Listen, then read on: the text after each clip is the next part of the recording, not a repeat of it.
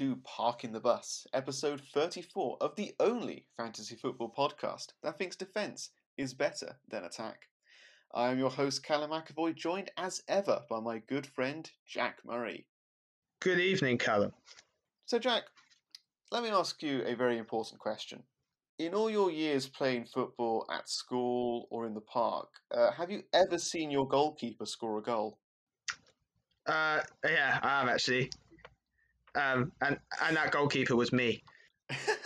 Yeah, I scored from a goal when I was about 10. I was a goalkeeper when I was younger, because I never fancied tackling, and I've got quite hand-eye coordination is my main skill in life.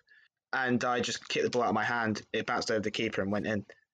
Obviously on a lot smaller pitches, but yeah. That was. I've only ever done it once. I think I probably kick further when I was 10 years old than I do now. But yes, I have. Sorry to spoil your question, but yeah. No, that's a kind of perfect answer. You can now give us some insight into what Alisson Becker was feeling at the end of that Liverpool West Brom game. In fairness to him, his was actually a very technically that was actually a really nice header. That wasn't an easy header. I just hoofed the ball as far as I could, and I managed to catch it properly. I can't really remember previous goals scored by goalkeepers, but I reckon that's probably the best one in terms of actual technical ability to get the ball in the net. Yeah, I mean, it's only happened 6 times in the Premier League. I won't do a quiz on who they were, but 3 of them were from like long balls, basically like yours, and then the other 2 were from situations where the keeper went into the penalty box.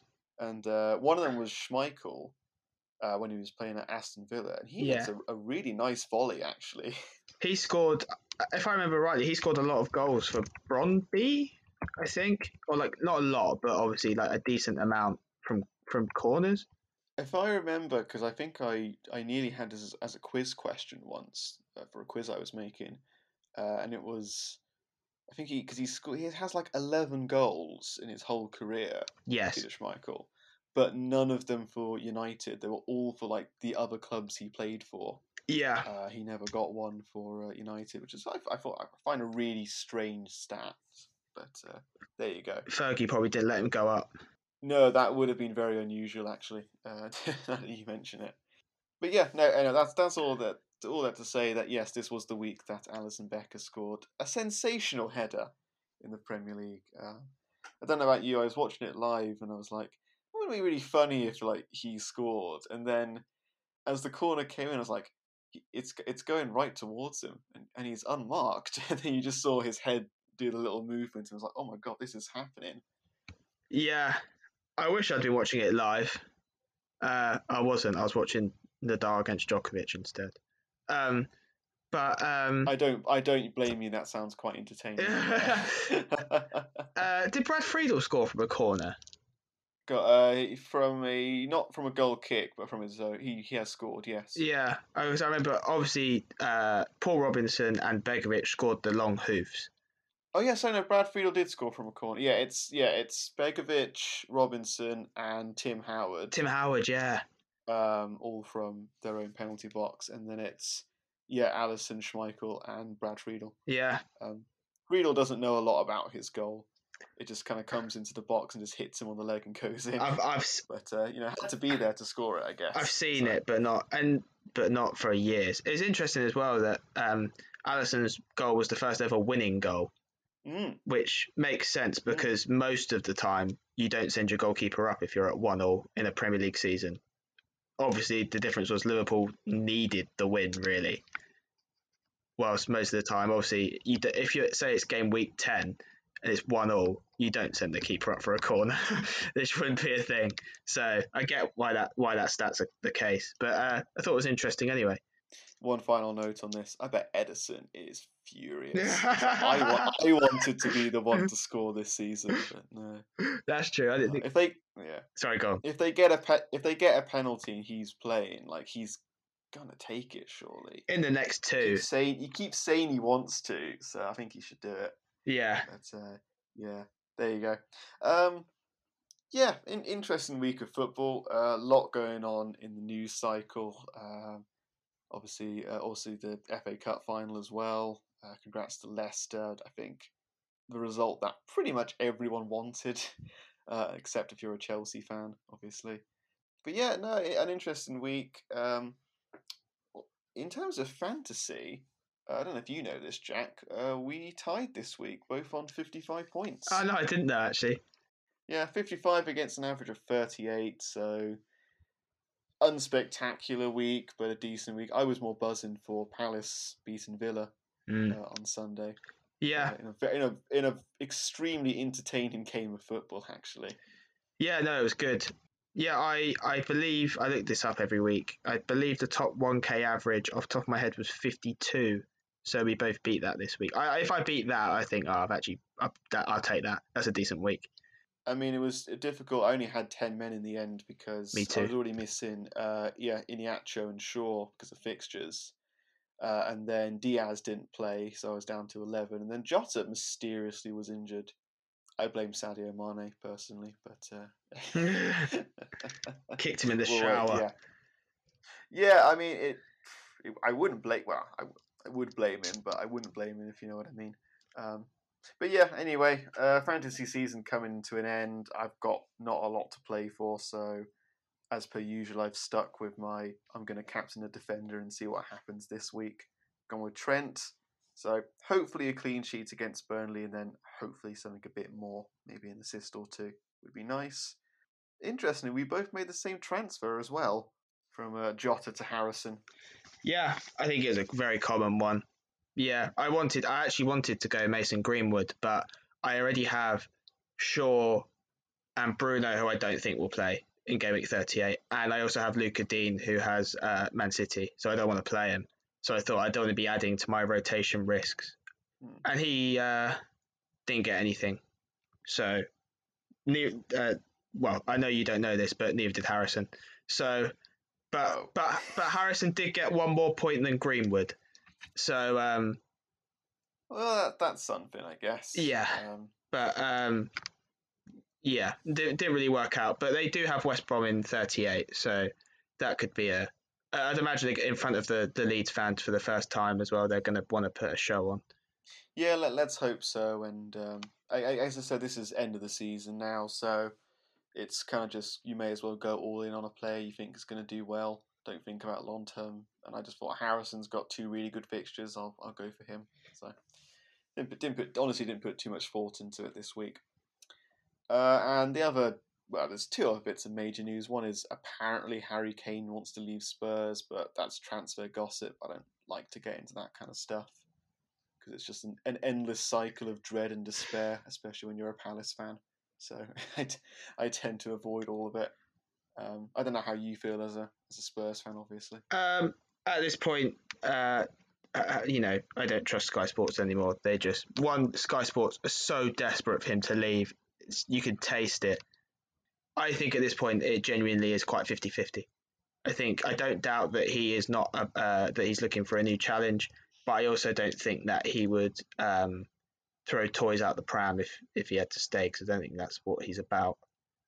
So I think at this point it's genuinely 50-50, not like a done thing like all these news outlets will have you believe. I get the impression, and I could be completely wrong, but he's the kind of character to go, I wouldn't mind leaving because I want to play Champions League and I don't think I'm going to win much with Spurs. But he's probably also in the frame of mind of, as you say, he's not going to throw the toys out of the pram. He's not going to seek to be put on the transfer list. He's just going to, if a club wants me and they can afford me for a decent price, I'll go. But I don't think he's overly fussed. It was just as well. I also think from a financial point of view, for these other clubs, he's 28 this summer with some dodgy ankles. It seems also inevitable. It's always inevitable at this point that he misses somewhere between like 6 to 10 games a season with injuries. So I'm not sure. If we hold out for like 90 million, I'm not sure teams will see it as a financially viable option. Whether this means we get forced down in our valuation or he stays, I don't know. But I don't think people have really thought about that part of it, that it might not actually be financially viable for like City and United. I mean, I saw Tifo put out a video today saying, who could buy Harry Kane. I haven't watched it yet, but I'll be curious to see what their answer to that is. And the other final bit of news before we get onto our main topic this week, it's happened. Roy Hodgson's leaving Crystal Palace. The announcement made today, which we all saw coming. I think the last few weeks has been sort of rumblings that obviously he hadn't signed a new deal, and I think I think I said it on the pod a few weeks ago. I said the fact that there hasn't been an announcement yet tells me he's going, and that's what's happened. Final home game is tomorrow evening against Arsenal, so if there was a time to do it, it was now. I'll probably share more of my thoughts on Roy leaving and where I think Palace will go next in the future. For now, though, I just want to say he proved me wrong. 4 years ago, when we appointed him, I thought this is the end of my football club. My knowledge of Roy was very much narrow to his time with England. What a disaster it had been, and obviously at Liverpool as well to an extent. So, yeah, when he came and didn't think much of it. I think I had other people telling me, no, Roy's a Palace kind of manager. You'll be fine under him, and he's ended up being our best manager in the Premier League and arguably one of our best of all time, to be honest. A lot of people talk about what Sean Dyche has done with Burnley on very few resources, and Roy's done a similar, if not better, job at Palace. Icon, legend. I hope that next season, when we have full crowds back, that he'll come and visit Selhurst and we can give him a proper send-off, because he's definitely earned it. So, yeah, that's my thoughts on Roy. As to who takes over, my heart says Lampard. My head is unsure as to who the best person to take over is. But we'll wait and see. It's going to be a very interesting summer, and I'm looking forward to it, to see what happens. So, but anyway, that is kind of our preamble done. We'll get now to the main course of this podcast, which we've been looking forward to doing for a few weeks, haven't we, Jack? We've teased it a few times. I've had Excel spreadsheets preparing for this week. I know you've had some kind of draft system. Yeah, all your notes there, I can see. 5 pieces of paper I've got in total. Christ. Yeah, this is, of course, our Euro 2020, not 2021, as they keep trying to remind us. Our Euro 2020 England squads. This is who we think should be on the plane to Wembley, which makes very little sense because that's where we're based anyway.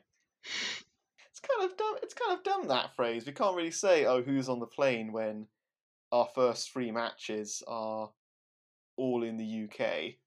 I know we've got to go up to Scotland for the second one, but it's a bit of we can't really use that phrase, can we? No, I think it's more of like a saying, isn't it, at this point, rather than an actual literal thing. It was like at the last Euros in France when they kept saying, "Oh, we're going on the plane," and I was like, "But you could just take the Eurostar."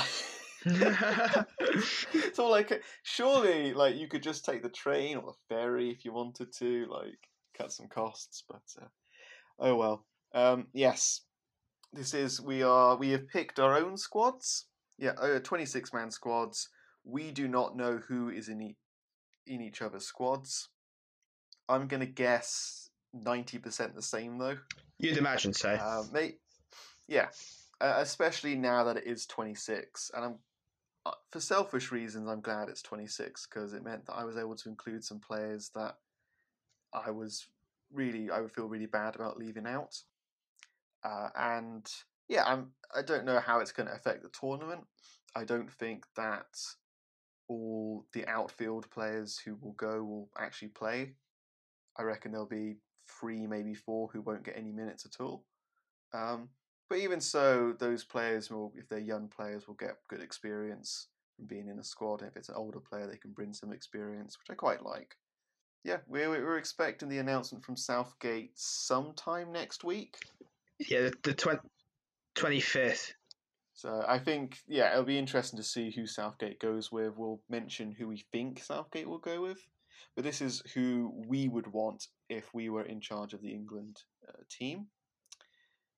With that in mind, we basically picked our own formations and our own ways of like lining up the squad. Because I think if I was picking Southgate's team, I'd have a much more of an emphasis on like putting a back five together, if you know what I mean. Whereas since this is my own team, I've basically gone, I think England will play best as a 4-2-3-1. So I've based my whole squad around that. I don't know how you approached it, Jack. Mine's very flexible, actually. I reckon we could play a lot of systems with my squad. Spoiler, my starting 11 for the first game is actually a 3-4-3. So that's where we differ instantly, I guess. Yeah, part of it was that it's against Croatia, which is obviously the toughest game, in theory, at least. But also, I just liked the balance a bit more of the team. As I say, formations are just...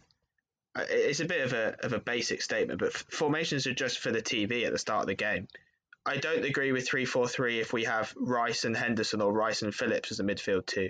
But the way I did it, I think there's a lot more balance in the four at the back system. But we'll get onto that towards the end of the podcast anyway. I like the back five or the back three at the World Cup because I felt that our main strength in the squad was with our fullbacks and our centre backs. So I thought it was good to maximise that. But this time round, I don't think that's where our strength lies. I think our strength lies with our front line. And I think you need a formation that, while still balanced, will get the most out of a front three or a front four in my case. So that's how I viewed it. I respect Southgate will go with something completely different probably. And I mean, you've said it to me enough times, both on and off the pod, you need to have durability and flexibility during a tournament. So it makes sense that my team can probably play a back three or a back five, but I've built it as if I want essentially two squads of two like 11s of 4-2-3-1, if that makes any sense. Yeah, I did the same. And then my three extra players I bought in will add a new dynamic if needed, essentially. Yeah. So, yeah. Without further ado.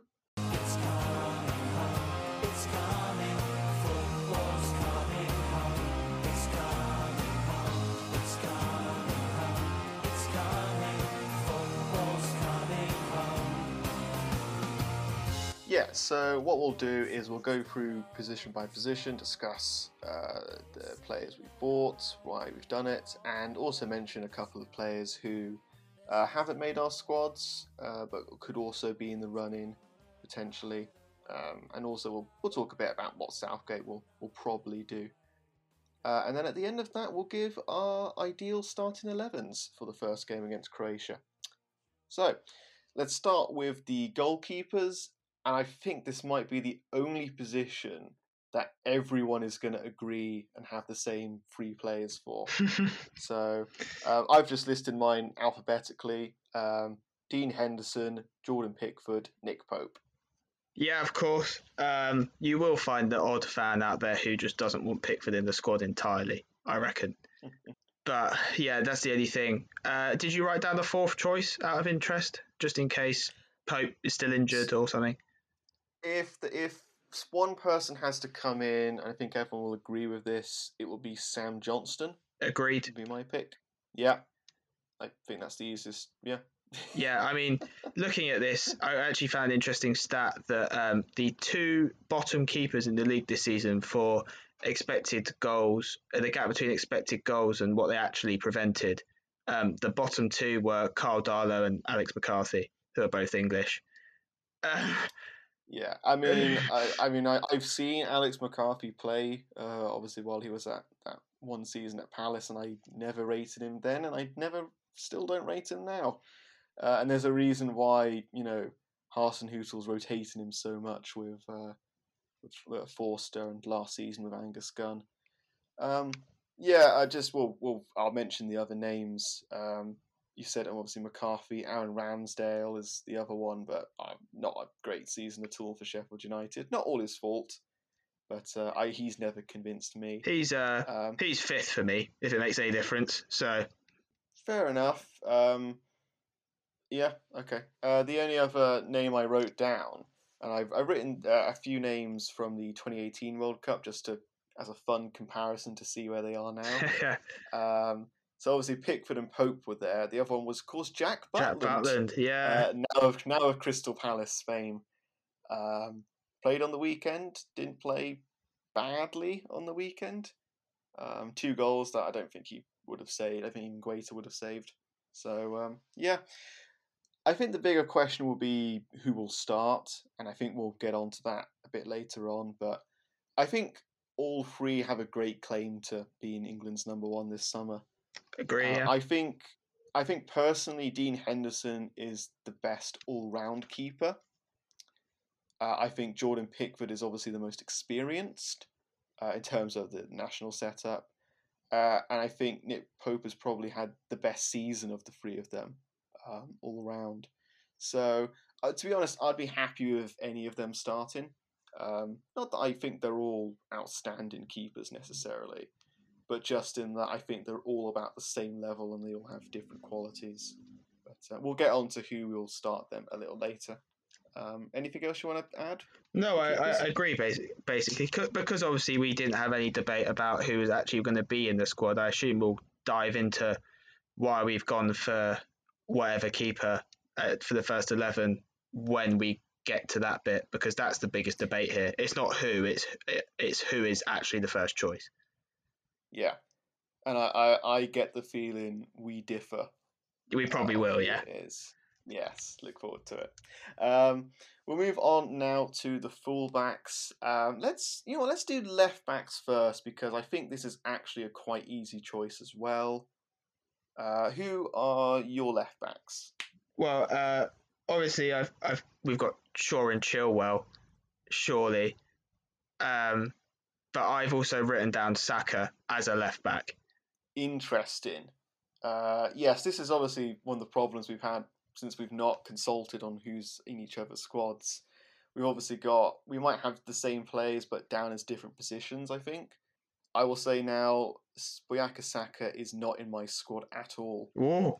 So that's our first. I thought he might be in yours, but he's not in mine.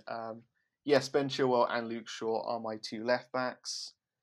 Easy pick. I think at the start of the season, we kind of knew they were going to be our 2 left backs going into the tournament. Although I think, unlike at the start of the season, I think we both agree Shaw would start. We'll get onto it later. But yeah, to be fair, Shaw wasn't in the England squad until the last one. He had Saka, or there was that weird England squad right at the start of the season where I think he only named 1 left back. I think Trippier was basically the second choice left back. But Luke Shaw is obviously, his performances this season have made sure that he is a Shaw include. No, I've done that accidentally. You've said the word Shaw 3 times in one sentence. A definite inclusion. There's no way he can be left out of the squad. And same for Chilwell, who's actually played very well in the last 3-4 weeks or so. He was short of a place anyway. Regardless, he's probably made it more of a 50-50 than it was in the last few weeks. Well, that's one of the interesting debates from a Southgate point of view, who starts. I don't have an issue with either, really. But yeah, it's nice. I was a bit worried at the start of the season that we would literally have the 1 left back. And at the start of the season, he probably was actually like one of the most nailed on starters in an England team, Ben Chilwell, just because of the lack of other options. But now Shaw is right up there with him. If there had been no pandemic, he would absolutely have been starting left back. Yeah. Last summer, but funny how a year changes things. Yeah. Do you want me to add anything about Saka as he's in mine? Yeah, go for it, because I think that he's a player that a lot of people will have in their squads. I haven't picked him because I think he's got the potential to be great, but I don't think he's great right now. But I'm curious as to know why you picked him. So Saka was number 24 for me. So yeah, it was. I described this to someone the other day, and you might not get this reference, but cricketers might. He's basically the England football equivalent of Sam Curran for the cricket team, in that he seems unspectacular, but he is just capable of doing spectacular things, or just pulling, spectacular things out of nowhere. And obviously, a big thing for him as well was his versatility. This season, he's played left back, left wing back, centre mid, right wing, left wing. I think at the end of games, he's even had spells at right back. That was a big part of it. Every international tournament squad needs its versatility. I think he is good enough to be here, but also it's good for him to have the experience as well. He's only young, and I'm sure he will be in the squads for years to come in whatever position. As I'm more open to a three at the back than you are, I reckon that's probably why he's in mine and not in yours, because he is more of a left wing back than a left back. So, yeah, that's why I put him in. Yeah, I think that did probably play a part. If I knew, as I said, if I knew for sure we were going to play a back five, I would probably have included him as a left wing back. But in my personal system, he doesn't. And I think as well, when we have a 26-man squad, I think you can get away with having slightly less versatile players. Yeah. Because you can just fill those gaps with those 3 extra slots that you've got. Whereas in a 23-man squad, I think I'd more seriously consider him. It's interesting you mentioned him as your 24th man. We'll obviously mention the 3 players who we consider are 3 extra men, I guess. Yeah, as we go along. Should we go to right backs? Yes.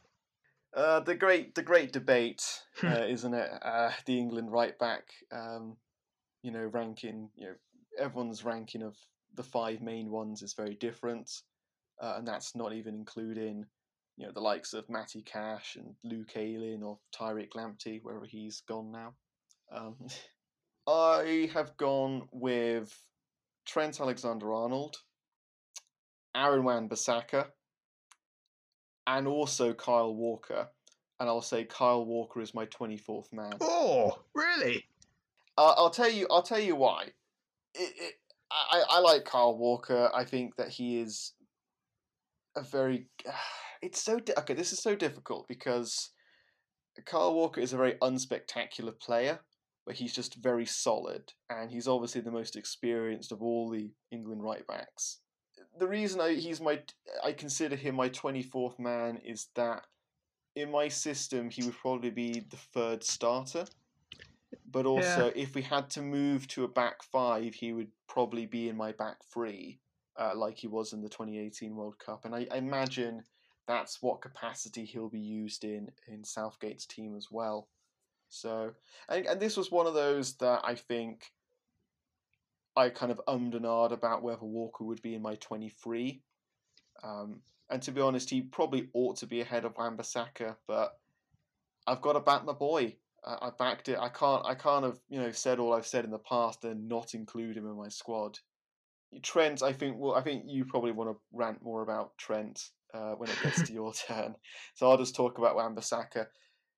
He won't go in real life. I know that. I think it's a disgrace that he still hasn't been called up. The fact that Reece James got called up before Aaron Wan-Bissaka is disgusting, in my opinion. And that's no disrespect to Reece James. He's a good player, very close to making this my team as well.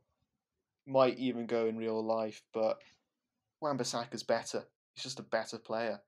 And, at the end of the day, it's an old saying, but, goals win you games, defence wins you titles. And I think a strong defence is at the core of a good run at a World Cup or a Euros.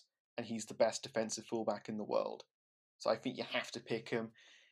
And with Trent and with Walker, he gives you that kind of versatility. So if you're in a game where you can be more progressive, say against Scotland perhaps, you can play Trent. If you're worried about a Ronaldo or an Mbappe playing against your backline, you can play Wan-Bissaka, and that person will be nullified for the whole game, I think.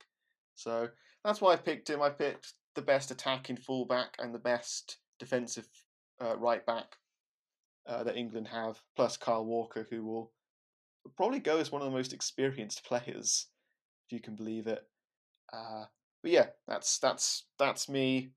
I know Southgate won't do this, but that's what I've done. To be honest, I think you've actually explained that really well, rather than just having a rant. I mean, I can do that. I can do that as well if you like. But this podcast would be 3 hours long then. I think you actually covered some really good points. Before I get on to mine, I should talk you about it. In that, a little bit of real life came into play for me here, because we spoke a bit before about we would like to see Aaron Wan-Bissaka play as a right-sided centre-back in the back three. And I mean, Reece James did it well at the weekend. I know he was at fault for the goal, but I thought Reece James was really impressive one-on-one against Vardy, which is why I think he played there. I don't see any reason why Wan-Bissaka couldn't play there. And if I'd seen it in real life, I think I'd have been far more inclined to put him in mine, to be honest. And again, I think particularly as you're more open to the back four than I am. Sorry, yeah, that's right. I think that obviously Wan-Bissaka shouldn't really, especially in an England team, shouldn't be used as a right wing back in a back three. You could play him there, but with the potential we have, like, you wouldn't put. I would rather have Reece James as a right wing back than Wan-Bissaka. But if it gets to right full back, the argument is quite different, I think. Yeah, I'll tell you just before you say yours. I'll tell you now. If I knew for sure we were playing a back five, I just call it a back five for now. If I knew we were playing a back five, I wouldn't pick Aaron Wan-Bissaka in the squad. I'd pick Walker, Trent, and then I'd flip a coin between Trippier and James. Yeah. But yes, because Wan-Bissaka is not as well suited to that system.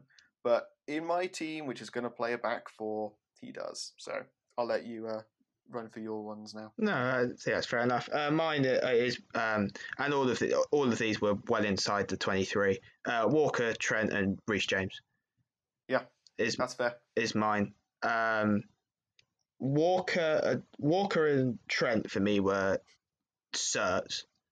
Walker is really valuable for his genuine ability to play right-sided centre-back and right back and right wing-back, really.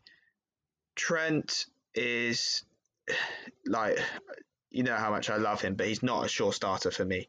But he's a sure in the squad for me because I think he's a really, really effective sub, even. That's part of it. Bring on his passing at 1-0 down with 20 minutes to go. You know, or even his set pieces with 20 minutes to go, especially if James Ward-Prowse isn't in your squad or on the pitch. Yeah, it's no debate for me, especially as I have named Saka. I don't need Trippier because I feel like Trippier's in there because he can actually play left back. I feel like that's part of it, which is ridiculous.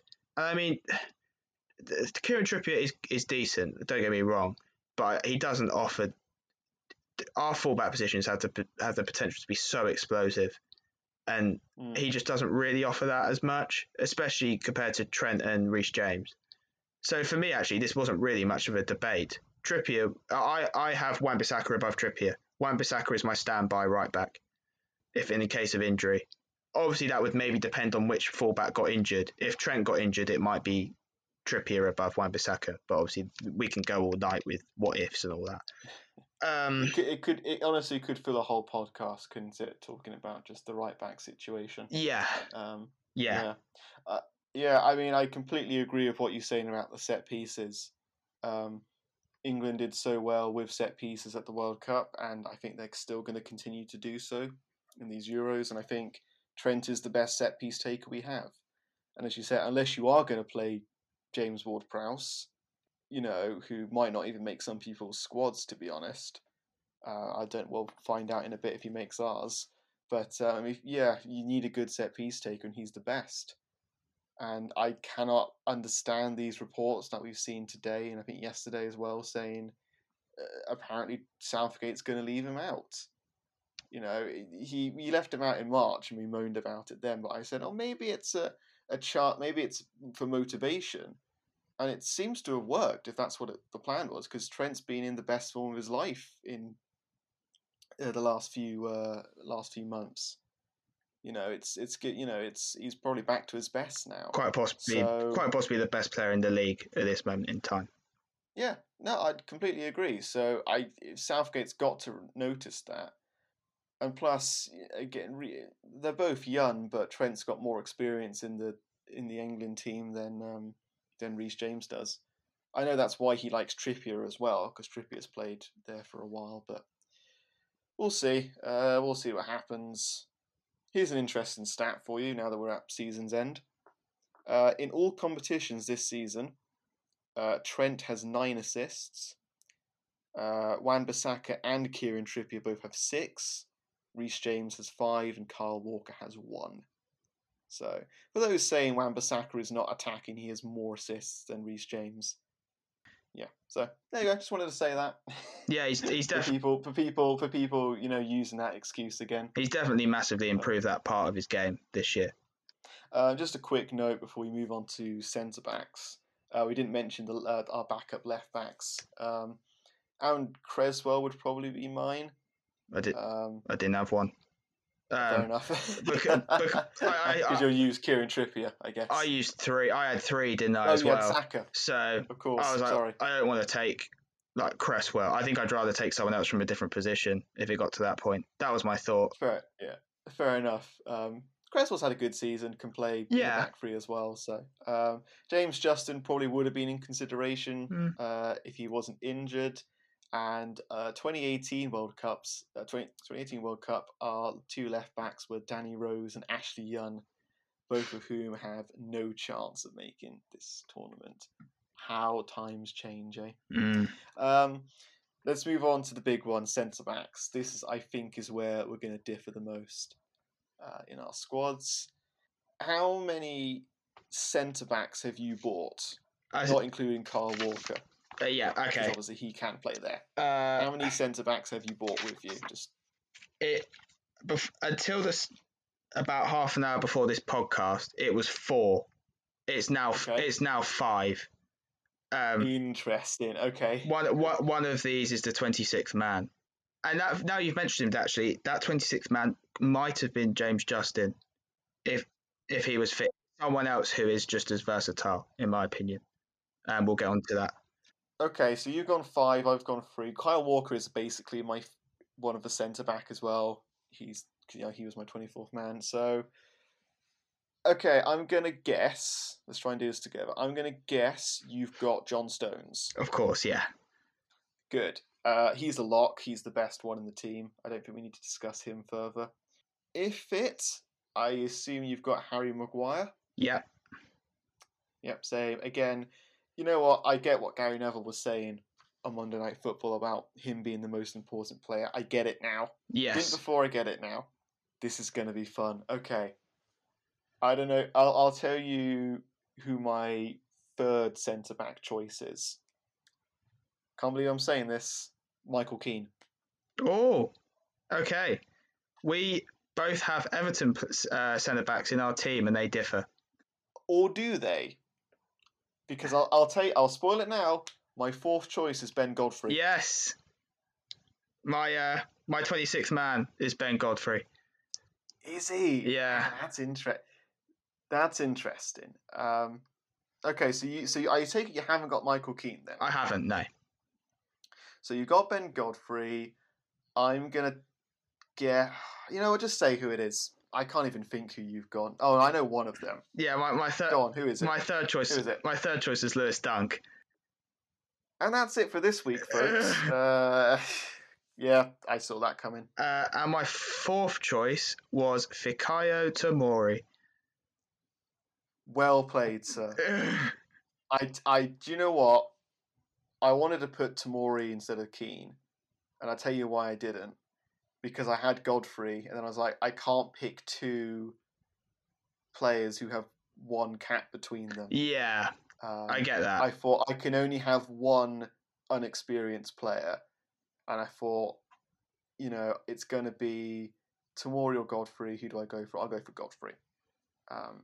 But no, you know what? I applaud you for picking Fikayo Tomori. Tell us about him then, since you picked him. There's two main reasons, really.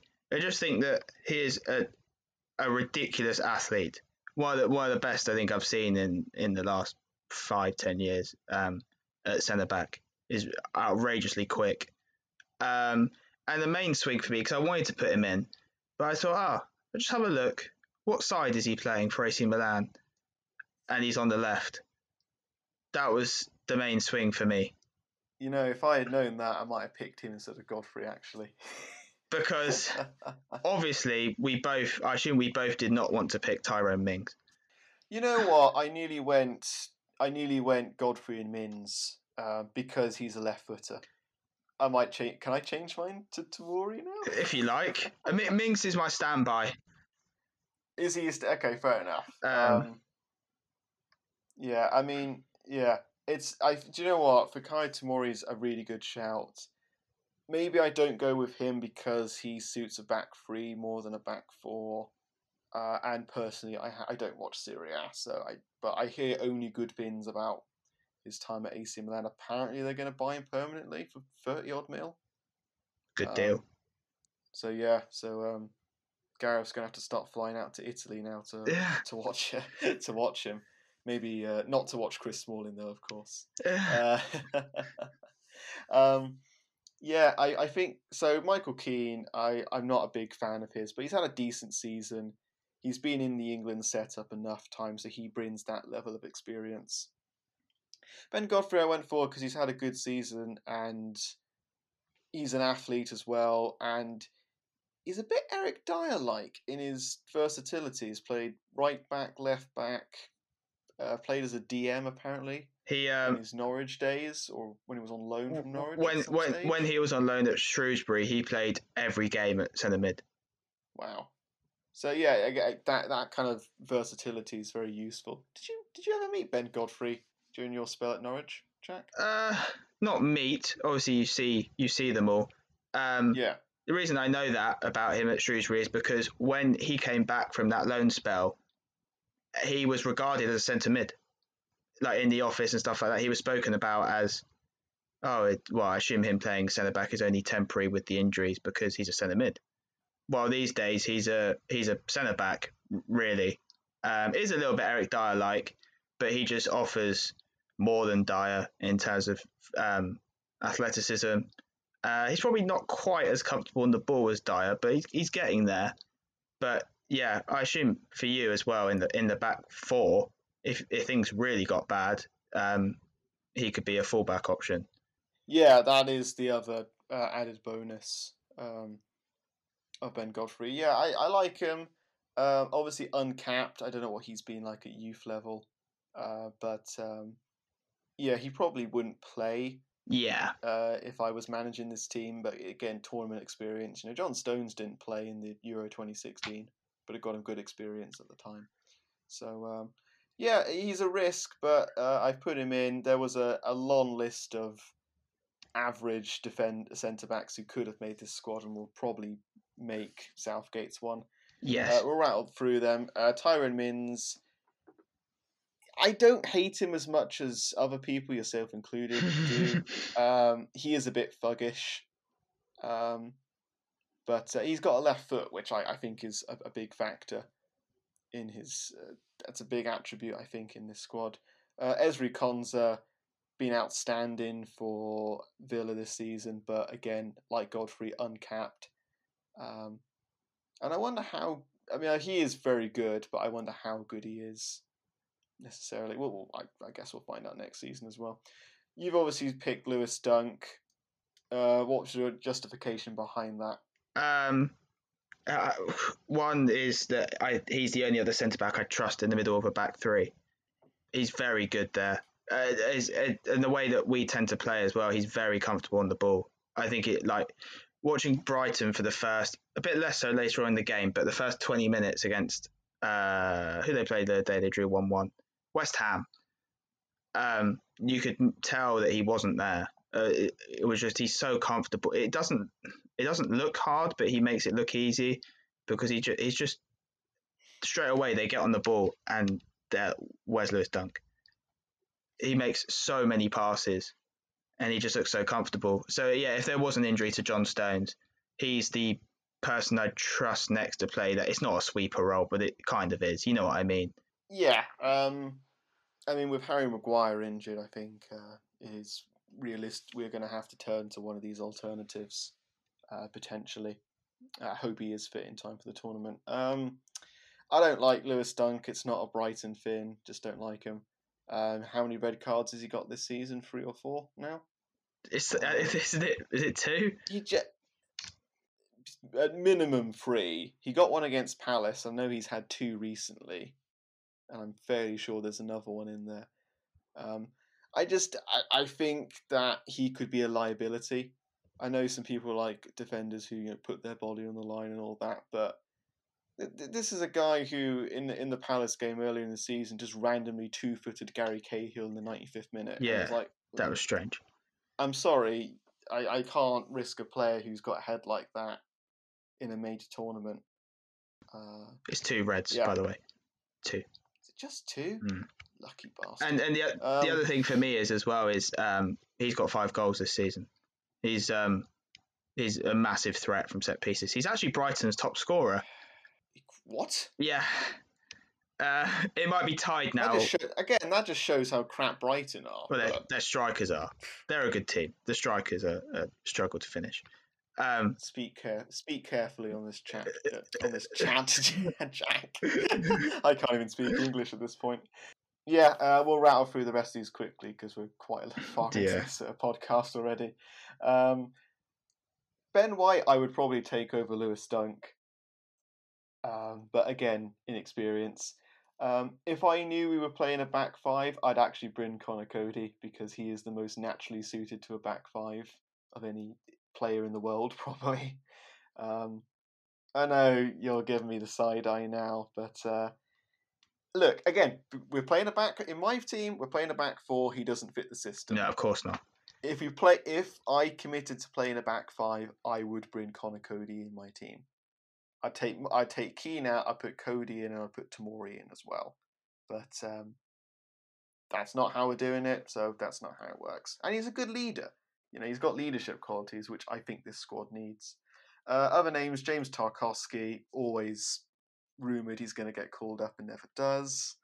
Eric Dyer is the big elephant in the room. I get the feeling he's going to be in Southgate's squad. I think he's very borderline. I'm not sure. I think Cody will. Dyer, I don't know. It'll be interesting. Again, the argument will be, well, he can play in defensive midfield, but he's not played as a DM all season. No. It's a bit like when people are like, well, Declan Rice can play centre back. How many times has he played centre back for West Ham recently, though? None. He's always played as a DM. So I think that's, whereas Ben Godfrey has played in all those positions all season. Yeah, Tomori we mentioned, and then the 2 who won't be going, who are at the 2018 World Cup. Gary Cahill, obviously, he retired. Actually, not retired, as it turns out. He basically said, "I'm stepping back, but I'll be called up if there's like a massive injury crisis." Apparently, so he could actually still come if like everyone else is hit by a bus or something. But, I hope that doesn't happen. And the other one, of course, was the man, the myth, the legend, that is Phil Jones. Oh, God, yeah. Could you imagine Phil Jones, World Cup winner, 2018? Yeah. Yeah. Okay, let's move on to the midfield. We're going to do kind of defensive midfielders / sort of central midfielders now. In my system of 4-2-3-1, these players are the ones playing in the pivot. Primarily, I guess for you it's the same if you play a 3-4-3 or a 4-3-3. This is your midfield, basically, I take it? Yeah. Yeah, okay. So I've got 5 players here. I'm just going to rattle them off. I've gone with Jude Bellingham of Dortmund, Calvin Phillips, Declan Rice, James Ward-Prowse, and my 25th man is Jordan Henderson. Oh. I think I'll start with Henderson, if I may. Yeah. I think Henderson should go fit or not because he essentially is England's vice captain. Yeah, he's behind Kane, and I think you just need him in the dressing room, in the squad to motivate the players. Whether he'll do it, whether he will go onto the pitch at all, I don't know. But I think you have to bring him, even if just don't bring him as a player, just bring him as like one of the coaching staff, just to motivate the lads. Like you need, that experienced head in that squad. And that's why he's my 25th man, because obviously I'm not sure if he makes it or not because of his injury. Yeah. I think if he was fit, he would go and he would probably start for me. But it's touch and go at the moment with him. Yeah. Any differences in your midfield selections? I haven't taken James Ward-Prowse. Okay. It's what I've got written down here is DM and CM, and I've got 5 names. All of whom I presume you are taking. Rice, Henderson, and Phillips. And Phillips was my spare extra 23rd, I think he was. Okay. Or 24th, one of them. And my slightly more progressive centre midfielders, I've got Mount and Bellingham. Okay, so I'll say now Mount is in my team, but not to play in my pivot, basically. Yeah, I didn't think it was much of a spoiler, which is why I just put him in the CM section. Yeah, James Ward-Prowse I have no problems with. He's obviously my standby. I don't think, from what I can gather, Maguire is I would say at least semi-likely. Henderson is less so. Yeah, hence why he's my 25th man. He wouldn't have made my 23. Yeah, I agree that he is. I've heard before about him being the vocal captain and Harry Kane is a lead by example. They are both basically almost joint captains in a way. So yeah, I agree. I'd take him. I don't think he'll be fit enough to start and have catered for as such in my lineup. But yeah, I suppose not much to say because we completely agree. Bellingham, I just really like the balance, especially as I'm more open to 3-4-3 again. And that balance of the midfield 2 and the 3-4-3 is so important, and he just offers that little bit more progression than Calvin Phillips and whoever your second holder would be, probably like Henderson or something, James Ward-Prowse. He is, just to touch on Bellingham, he is the player I think that England have been desperately needing in the last couple of years. Because we've either had defensive midfielders or we've had attacking midfield. We've not had a link man, and I think he's the perfect link man. He's young, yes, but for everything I've seen from him, he's looks brilliant already. I love him on Football Manager as well. I'm sure most people do. Brilliant player. So yeah, no, I'm glad you have him as well. For that reason you mentioned, actually, is like this time 2 years ago or whatever, which is why Loftus-Cheek and Oxlade-Chamberlain were locks in my England squad. Yeah. Oh, of course. Yeah. I think he could end up being England's most important man in the next few years. Henderson we discussed. Calvin Phillips and Declan Rice I think are our best 2 DMs. I wouldn't start both. No, neither. Obviously. I think they have different qualities though. I think Calvin Phillips, if we're playing like a midfield 3, he'd do really well in the pivot, as he does with Leeds. Whereas Rice, I feel, is perfect for a double pivot to be like the engine room like he is with Souček. So yeah. I wouldn't mind seeing like Rice and Henderson in a double pivot, but I wouldn't want to see them in a midfield 3. I think that's too defensive, but I think there's a right balance if you get the formation right. And then James Ward-Prowse set pieces basically. Yeah. And he's got enough defensive attributes to play in a pivot, whereas I don't think Mount does. Hence why he's in a slightly different position for me.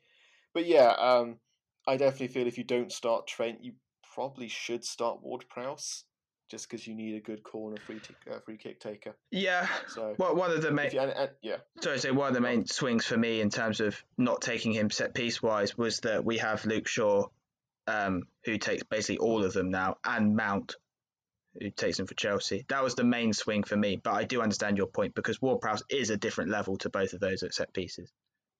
Yeah. And if set pieces are going to be as important as they were in 2018, then you've got to take one of the best ones. I think that's all we really need to say about the CMs. We kind of agree on them, as you mentioned. A couple of names who have missed out. Harry Winks hasn't done it really for Spurs. He was in the Athletics selection choices as like an option, and I was like, what? Sorry. Pardon? Yeah. You've not read that article yet. Other names, Ruben Loftus-Cheek, probably would have been ideal for that Bellingham role, as you mentioned, but unfortunately, too injury prone. He's done okay for Fulham, but nothing special. Ross Barkley, the kind of forgotten man, one of our best players in qualifying, but hasn't happened this season on loan. Ainsley Maitland-Niles has the versatility that Southgate loves, but again, not been outstanding really for West Brom or Arsenal this season. Oxlade-Chamberlain, as you mentioned, injured. And the other one from 2018 was Fabian Delph, of course. Jesus, he has 0% chance this time. He's not played a single. He has played a bit for Everton, but injuries have killed him. Not generally, but there you go. Okay, so now we kind of get into, we blur the line between attacking midfielder and forward. So you've already mentioned Mount. Again, in my system, I have bought 2 players to play as a number 10. Mount is one. I think he speaks for himself. He's a great player, both in our team of the seasons that we did last week. And the other name I picked is, and providing again that he is fully fit to go, Jack Grealish. Yeah. Again, fairly obvious, been brilliant this season. Has the versatility to play on the left, as does Mount, but Mount, I think, should be a number 10, or at least a very advanced number 8. So, yeah, I don't know if you have anything to add, but I think those are 2 pretty safe options in the squad. I think what we've said here proves about Mason Mount being the most tactically flexible player in the squad. Just so important for us to be able to play different systems. We both got him penciled in for different roles. Yeah, that's it really. I mean, yeah, Grealish is in mine. I actually haven't got any player who is exclusively in the number 10 column. I just realised that now. I've got players in red pen, which means can play there, but none of them are in black, which is main position. Just they don't really exist anymore, regardless. But pure number 10s aren't really a thing. Maybe I'm old-fashioned. No. There you go. I understand where you're coming from, because a pure number 10 is too lazy to play in this team. The traditional number 10. Yeah, I mean, with the way my team is set up, the right wingers and left wingers and strike, they're all the front 4 are all going to move around. Fluid, so yeah. It's fluid, as you say. So they're not. They don't have to just stay as a number 10. Other players who will probably miss out, Dele Alli. No chance. Obviously, is no chance. I'm going to guess you don't have him, James Maddison? Nope. Yeah, unlucky, but I don't think he's as good as the other options that we have. I've put Eze in there, just as a cheeky little wink. Had a good season, but he's not nowhere near ready. And Emil Smith-Rowe is, again, different kind of player, but he misses out as well. In my squad, at least. Does this mean you have Jesse Lingard? He is. Well, I don't know if you have Jesse Lingard. I don't have Jesse Lingard. Okay. Do you have Jesse Lingard? No. Okay, so we'll mention him now. Yeah. He was nearly the 26th man in my team. Okay. But I've gone with someone else, and I'll explain why later. Okay. I guess moving on to wide players, perhaps. I'll rattle my one off now. I have Phil Foden, who I know can also play number 10. Jadon Sancho, Marcus Rashford, and Raheem Sterling. Yeah. In my wide player section, I have Sancho, Sterling, Rashford, Grealish, Foden.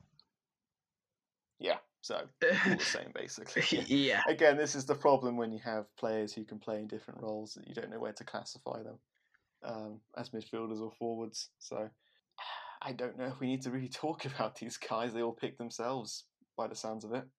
Yeah, and they can all play a variety of different. This was probably the hardest part. This was the easy bit. The hardest bit was where do I put them in the 11 and who do I put in the 11?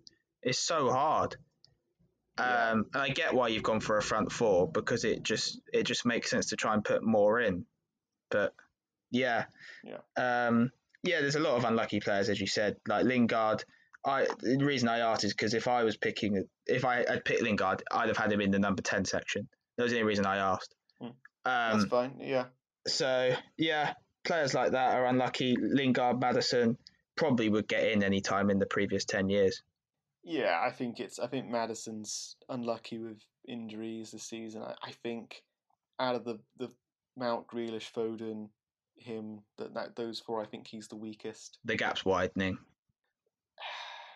They've all got different qualities.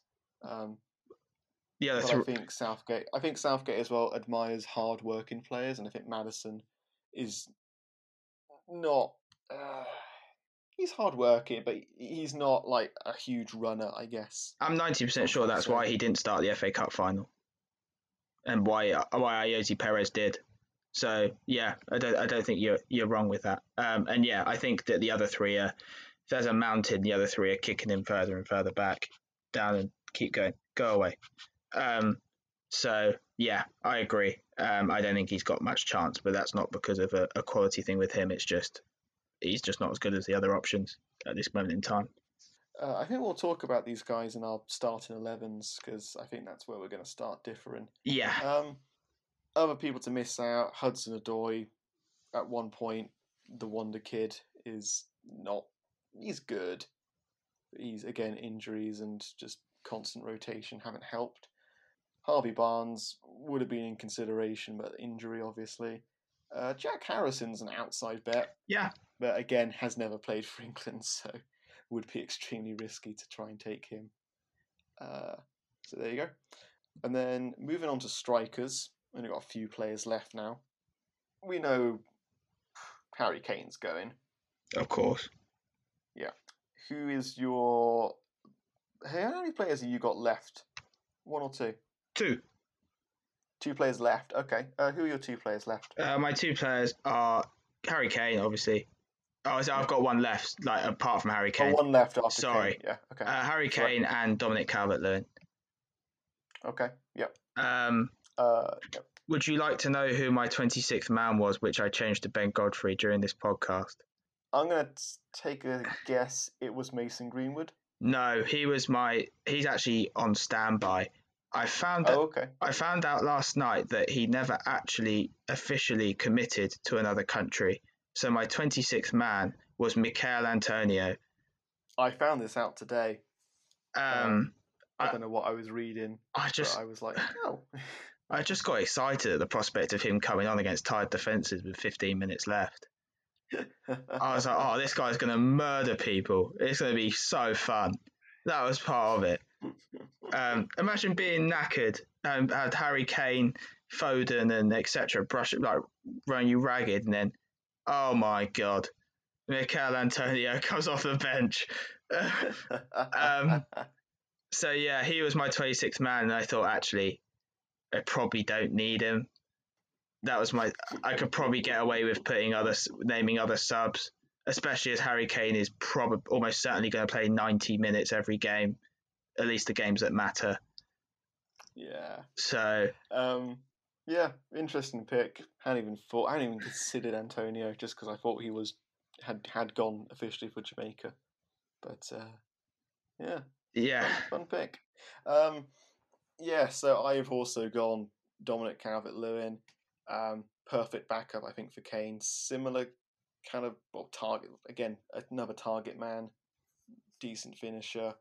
I think if we lose Kane for injury or whatnot, I think he's the exact kind of person to come in because he can sort of hold the ball up and support other forwards.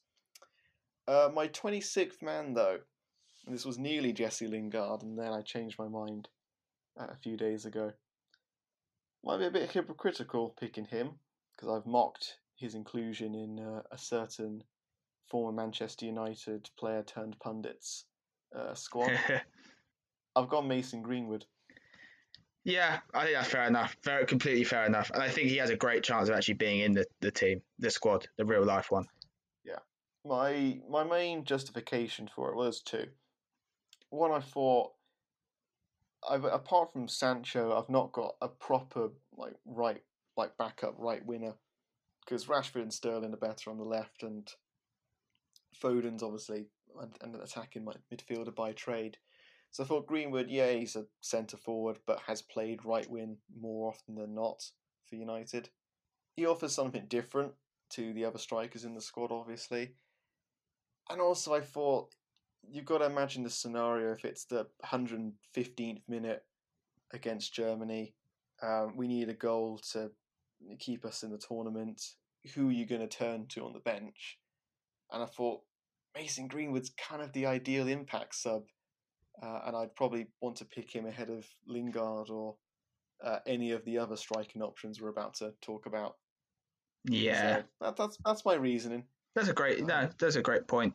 Yeah. And to be honest, if I'd have picked this team on another day, he might have been in it for the reasons you just said. I guess we differ a bit as well, because I have Sterling and Sancho down as, when I said about having my little bit of black pen, I predominantly have Sterling and Sancho down as right-sided players. Oh, okay, interesting. Sancho, I think, is probably the most balanced between quality on either side. Sterling, I think, is a lot better on the right. Oh, really? Yeah. Oh, I thought you'd think he's better on the left. So yeah, I guess that's where we just differ again. Maybe if I'd have had the same positions as you, I'd have gone for Greenwood. But yeah, I don't have any arguments with this. On another day, he could very easily have been in mine. We'll rattle through the other striking options. Jamie Vardy, I think I would have loved to take him, but retired, obviously, not doing it. Tammy Abraham probably would have gone a year ago, but just hasn't featured for Chelsea much under Tuchel, which I think is a great shame. I think he's a very underrated player. Patrick Bamford's had a very good season for Leeds, but has no England experience, and I don't rate all that highly as a player. Ollie Watkins nearly got in ahead of Greenwood for similar reasons, plays similar positions, but again, has very limited England experience. Danny Ings, I know a lot of people have called for him to be in the England squad, but I don't see it. Same with Callum Wilson. He's injured. Newcastle, and again injured. Yep. And the other inclusion from 2018, Danny Welbeck. Christ. Yeah. Exactly. I'd had on like a long short list. That doesn't make sense, but you know what I mean. I know what you mean. Yeah. I had all those names you've just said. Yeah, Bamford I have no issues with, really. It's just that I think that I'm not really sure how, given that he's going to be a sub, he doesn't really strike me as the impact sub, the likes that Greenwood and Antonio and even Watkins potentially. Obviously, with this squad I have picked, Greenwood is my standby striker, because I'm not going to piss off Mikel Antonio by saying, oh yeah, we know you probably want to commit for Jamaica, but do you fancy being on the standby list? It's just not going to happen. So Antonio for me was either in the squad or just completely out. So yeah, that's it really. Kane and Calvert-Lewin, but could very easily have been Greenwood or Antonio alongside them. So that is our 26-man squads. Reasonably similar, I would say. I think the only players that we've not picked, I think 20 players we picked the same. I think I could be wrong-ish. I'm not sure now. I wasn't keeping count. I think the main difference is Ward-Prowse, Saka, Wan-Bissaka, James, Dunk, and Tomori, and Michael Keane were the players that only one of us has gone for. So, yeah, but on the whole, I think fairly similar. Yeah, so backup centre-backs were always going to be the main where we differentiated, I think, because one, there's so many choices, and two, it's generally quite dependent on system. So where it may differ now is our starting 11s. You go first. What is your 11 for that game against Croatia? So goalkeeper, I think you know who this is, Jordan Pickford. is in because I don't trust Nick Pope with the ball at his feet. I think I mentioned before that he had his audition in March and he failed when we conceded that goal against. Was it? Who was it? Czech Republic. The Czech Republic. It's always the Czech Republic. Yeah. Where I think the goal doesn't happen if Pickford's in goal because I think John Stones trusts him more. Henderson, I think, is probably going to be the goalkeeper in Qatar, but I can't. I remember reading a stat that the goalkeeper who's won the last however, or no goalkeeper who's ever won the Euros or the World Cup is under the age of like 27 and has less than like 15, 20 caps or something. Doesn't surprise me. Yeah, so it's a position where experience is really important, I think. And whilst I don't doubt, like you said, that Henderson is probably the best one all round, I've got to go for Pickford's experience. And also his kicking is the best. And also I think in the last couple of months, he's actually been in pretty decent form, which swung me. Otherwise, if he'd have been rubbish in the last couple of months, I think I probably would have gone Henderson. Pope is clear third choice for me. That probably differentiates for you. Just because I can't trust the kicking. He's a great shot stopper, probably the best out of the three, but you can save as many as you like, but there's a clanger in there when we need him. So yeah, that's my goalkeeper. I've gone for the back three of Kyle Walker, John Stones and Harry Maguire, which I'd imagine would probably be your back three if you played that system.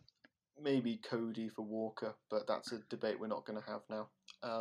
I prefer John Stones as that sweeper where he can just be a little bit passive and control possession. That was why I wouldn't like him as a wide centre back. My two wing backs are Reece James and Luke Shaw. Okay. There's two main reasons why I haven't picked Trent. Is that I don't think he works the same as a wing back, and also I think a big part of whether I put him in the team or not would depend on Jordan Henderson. I think the 4-3-3 really suits him because that right midfield is a bit wider and can sort of protect, and they can work together as a nice little triangle with the right winger. So I think Reece James is a bit more flexible and a bit more balanced in terms of different systems and working with different partnerships. I think I've said before, I think he's the most balanced full right back England have got in terms of between attack and defence. I really like him in both areas. Luke Shaw got it above Chilwell. I think he's in better form, and also we can take him on some set pieces, especially as he's left-footed. Gives us a different angle. He's better at them than Chilwell, who also takes a few, to be fair. Yeah, I just think he's been better this season, and even at wing-back, he can use his runs into the box, which arguably becomes even more important in a wing-back position. That's really impressed me with Luke Shaw this season. My two in midfield, this is where I would differentiate from Southgate, I'm pretty sure. Declan Rice and Mason Mount. I just think, obviously, with 3-4-3, we've got the extra man behind us. We may as well just play that slightly extra progressive midfielder. But Mount can he's not like an outright wide player or outright number 10. He is very much comfortable in that role, which he's played for Chelsea a bit more recently, actually. Like Rice and Phillips in a 3-4-3, I just don't see the point. It'd be different in a 4-2-3-1, but I just don't see the point. We've got the extra man covering. And my front three, which was very difficult, I have gone for Phil Foden on the right, well, right-sided number 10, Jadon Sancho on the left, and Harry Kane up front, obviously. I really like this role for Foden because it's like a wide /number 10. I think it also really suits Jack Grealish, but I think Foden and Grealish lack a bit on the pace front. That was my worry, and I can't justify putting Raheem Sterling in the starting 11 at the moment. He can't get in the City team, and when he does, he just doesn't look at it at all. So it just didn't make sense to put him in my starting 11.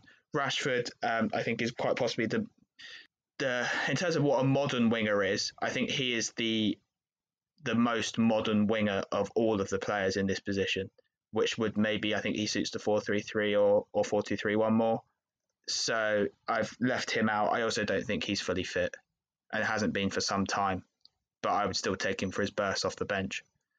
Kane needs no explanation, and I'm also a massive fan of Kane in systems that don't have number 10s because he has that little extra space to drop into, a bit more so than when there is a number 10. We saw against Spain in particular, when I believe it was Sterling and Rashford.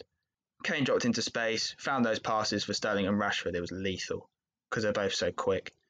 That alone almost pushed me into picking Sterling, but I thought I can't justify it on form. Even if he gets those chances, I can't guarantee he scores it.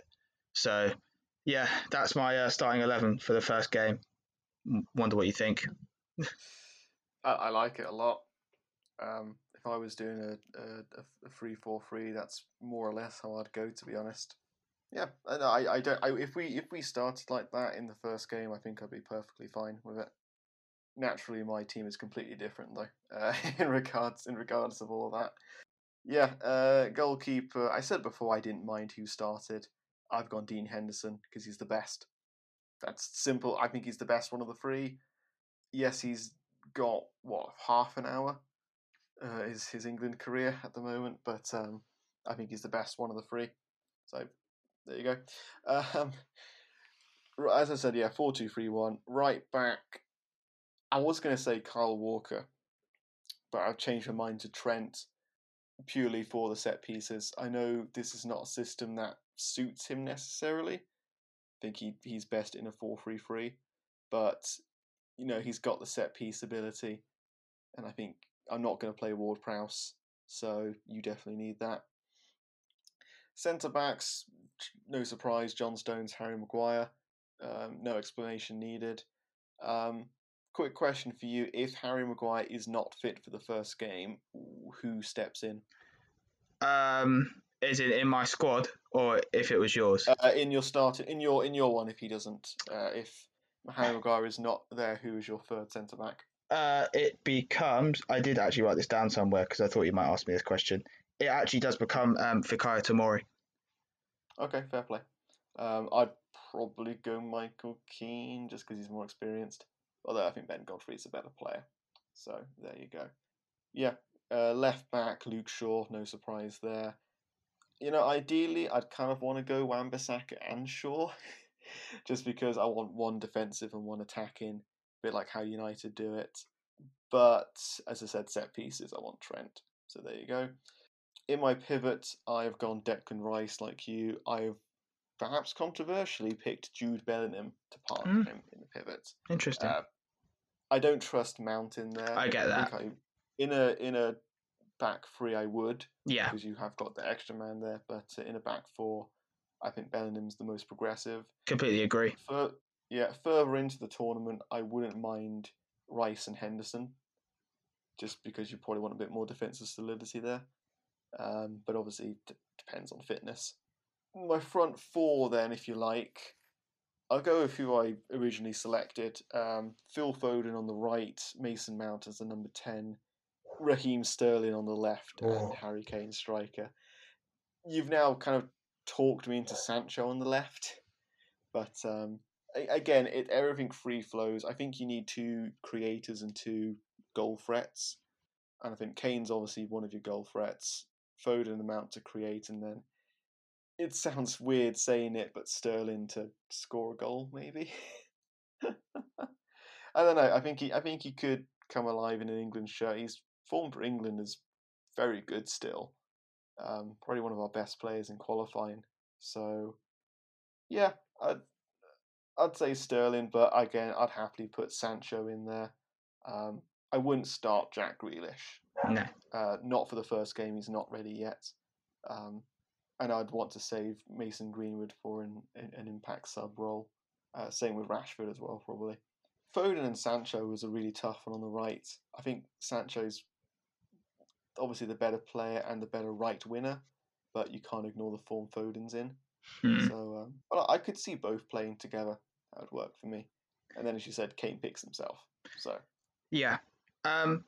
If you're interested, I also just put a little team down in case I was going for back four, maybe against Scotland or something like that. Yeah. And our only two differences is that I'd take out Bellingham and put Phillips on the right, and I'd have Sancho instead of Sterling.